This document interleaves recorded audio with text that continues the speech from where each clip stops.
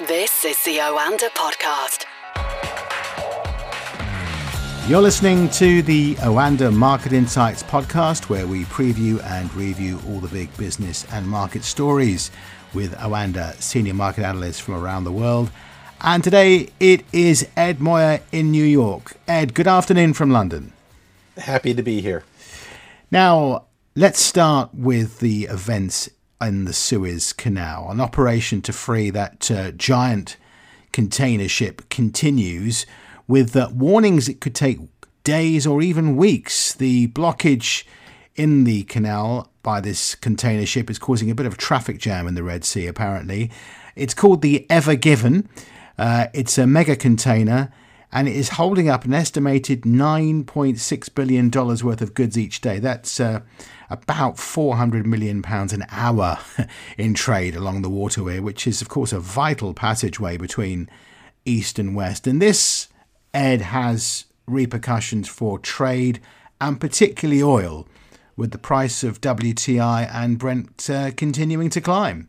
And it's a fascinating story, especially considering when we first heard of the blockage, and what really surprised markets was that we did not see a significant surge in oil prices. It was somewhat expected this was going to be quickly resolved. And I think the initial moves was that, okay, this is nothing that is really going to provide a lasting effect onto trade, onto shipments and deliveries of crude and other energy products. But what's unfolding is that we're starting to see that this is not going to be quickly resolved. There's been I think this excessive amount of optimism that is slowly getting pushed back, and I think right now everyone is kind of focused. We're going to have a high tide over the weekend, and if that does not really provide an opportunity for the ship to be moved, this is possibly going to last weeks, and that is really affecting, I think, how a lot of businesses are behaving. And when we take a look at what the other vessels are doing, the ones that were behind it, they've already reversed course. So I think that there is this belief this could last a lot longer. And what we're seeing is that, the way this is having a tremendous effect for ship operators. Prices are going through the roof, and they've I think these businesses, these operators are now dealing with, if their ships have been stuck part of this logjam, they now have at least another 2 weeks added to their voyage, and they're spending about $300,000 in fuel, to go from the Middle East to Europe, and it's adding an extra 6,000 miles to their journey. So I think this is really surprising people that, okay, this is not quickly resolved. And what's complicating things is that the longer this lasts, the big risk, and I think what we're seeing is that there is going to be tremendous amount of caution in dredging this thing out. And I think that the vessel right now, it's currently hung up on bags, and the bow is in Asia and the stern is in Africa. And what we're going to see is that they're doing everything possible to avoid any sagging stress, because what that could do, in essence, is crack the hull, which would be an oil spill, and then even worse, potentially crack the vessel in half. So I think you're probably going to see that extreme caution is going to be how this is handled, and that I think blockage is I think going to continue to have its impact, and eventually that should provide, I think, a stronger move here for oil prices. And I think when you take a look at these shipping companies like Evergreen, they're the 7th largest container line, and I think the expectations are they're going to go under. I think they're going to be faced with so many lawsuits, and this is a difficult blow to Taiwan, and I think you're going to see that this is going to be a key story that we're going to be talking for weeks. And when you consider the amount of money, I mentioned $400 million an hour in trade, It's extraordinary, really, that they aren't throwing every single idea at it. I mean, you can put a man on the moon, but you can't dislodge this mega container, which, okay, it's a rather simplistic thing of me to say, but nonetheless, there were some pictures, probably selected for the very reason that it looked ridiculous, of the efforts that had so far gone into dislodging this ship. It looked pretty paltry. I'm sure they're doing a lot more now. But, where have the forces been to try and get this ship out of the way? Because I'm not sure I think they've been caught out to a certain extent, and they've become rather late to the party. Well, it's not much a party. It's more of a nightmare. I think it's going to be interesting to see what happens over the weekend. I think it was just reported that the U.S. is sending the Navy, so they're expected to arrive on Saturday. I think one of the reasons they're sending the Navy is to protect some of the other ships, apparently, from pirates. Yeah, that is another big concern, and I think what we're probably going to see is that you're going to have, I think, these shipping costs are going to remain elevated until this problem is resolved, and I think that piracy is going to be another big risk that is just going to, I think, inflate costs, and the concern, and I think that a lot of people are now starting to focus on, is that this was supposed to be a one-time effect on inflation, but if this goes on for weeks, this could really kind of derail that inflationary expectation of I mean, we're expecting to have prices surge over these next couple of months. You add this, things can kind of get really ugly and provide a higher baseline for inflation, which could have somewhat an effect on these tapering thoughts and fears. So I think this is a very key story. It will remain a key story for quite some time now. And I think the sooner this is resolved, the more we could, resume talking about normal market drivers. Let's hope that high tide helps and this is resolved sooner rather than later, maybe even this weekend. Let's move to a different story. President Joe Biden setting a new goal of 200 million COVID vaccination doses in his first 100 days in office. Now, that is double the target of 100 million jabs he set in December. That was achieved earlier this month before his 60th day in office. So that's an average of 2.5 million doses a day. So that aspect of his presidency has gone very well indeed, hasn't it? And as with the United Kingdom, where we've vaccinated nearly half of our population now, it has a tremendous effect on the economy and the optimism around the domestic economy, even if the rest of the world is lagging behind. When I say the rest of the world, particularly the EU, once again, they haven't covered themselves in glory this week at all. It just runs on and on and on. But back to your side of the pond, and President Biden, he made his first major speech, didn't he, earlier in the week. Yeah, very much so. And I think you have to take into context, the U.S. was, regardless of doubling his vaccination goal, they were already on that pace. So I think that it is kind of the Biden administration doing a mini victory lap. But I think, still remaining conservative in their goal and what they expect to achieve as far as reopening this economy. But I think if you look at the numbers, the percentage of the population over 65 that is vaccinated is now at 71%. I think that really is why there is so much optimism that this country is really going to have a normal summer for most. I think you're going to have this pent up demand that is really going to provide that strong move for an intense U.S. consumer consumption here. And I think what we're probably going to see is that this infrastructure spending that he's going to be touting next week, this is going to be the big driver for the markets. It's multi-trillion plan. I mean, it's been talked possibly around $3 trillion. How is he going to pay for it? It's going to have to be with tax increases. I think it's going to be difficult to picture him gaining Republican support here. But I think that he's going to he has to do everything in his power to exhaust reaching for bipartisan support here, and I think the reason is because the conservative Democrats are requiring that. So I think the U.S. is going to see infrastructure spending. They're going to have something done, I think, later this year. But next week is going to be critical, because if the Biden administration is somehow able to lure some Republican support, the growth expectations for the U.S. could skyrocket. I think politics. It seems like over the last few presidents, it's everyone stuck to party lines.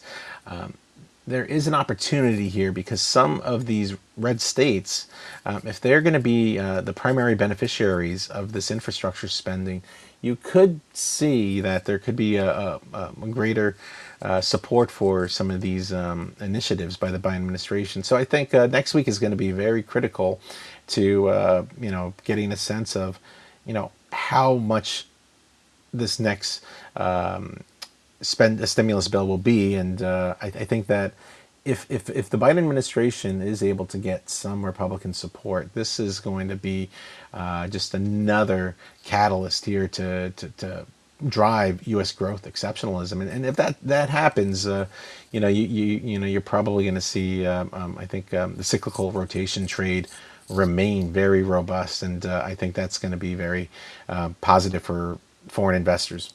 Okay, it's been a bad week for Bitcoin, Ed. The crypto dropping to around about $50,000, and that drop saw a decline for 5 straight days, wasn't it? Market sentiment certainly shifting from bullish to bearish. What's going to happen next? Yeah, I think it was a fascinating week. I mean, most of the headlines were talking about retail trader mania is fading. I think there's been just a lot of traders that were also kind of expecting to see this momentum continue. And what happened was we had a historic expiry of derivative contracts that was approaching, and I think 6 billion. Really the largest, I think, almost 2 billion from what we saw in January, is really provided, I think, a moment here for this move in Bitcoin to really slow down. I think that the momentum, for the most part, it just seemed exhausted. I think earlier in the week we had the Tesla announcement of accepting Bitcoin as payment, and at least for U.S. customers. And I think that you saw that Elon Musk, he's really heavily all in on Bitcoin. I think Tesla is leading the charge as far as corporates changing their treasuries to not just holding cash. And I think that you're probably going to see that Musk is he signaled that they're not going to convert any Bitcoin they receive in payment. So I think investors are trying to see, okay, what other corporations are going to embrace Bitcoin as payment? And right now, no one's really stepped up. So I think that some of that momentum, has been faded. And I think today, Friday is the option expiration of that 6 billion that I think will really be the true test. I think next week we're going to see, starting over the weekend, because Bitcoin's 24/7, you're going to see a lot of that retail interest is going to, and if the social media platforms are right, and if the people that are voicing that this is the time to bounce back in, we're going to see, will the retail interest be able to, help stabilize Bitcoin even further? I think that the playbook for many retail traders is they wait for this option expiration to happen, and typically you've seen prices really roar back. I think that that's going to be the expectations for many people, and if it's not, if Bitcoin does not really start to regain its longer term bullish trend, I think you're going to see a lot of people quickly abandon that trade. So I think the volatility is going to remain strongly in place for Bitcoin. Okay, Ed, we're actually approaching the final few days of this quarter. What is your view on the first quarter of 2021? It's been absolutely fascinating, hasn't it? There's been so many stories, and I think really the number one that sticks out to me is just vaccination breakdown. I think it's fascinating to see how well the U.S. and U.K.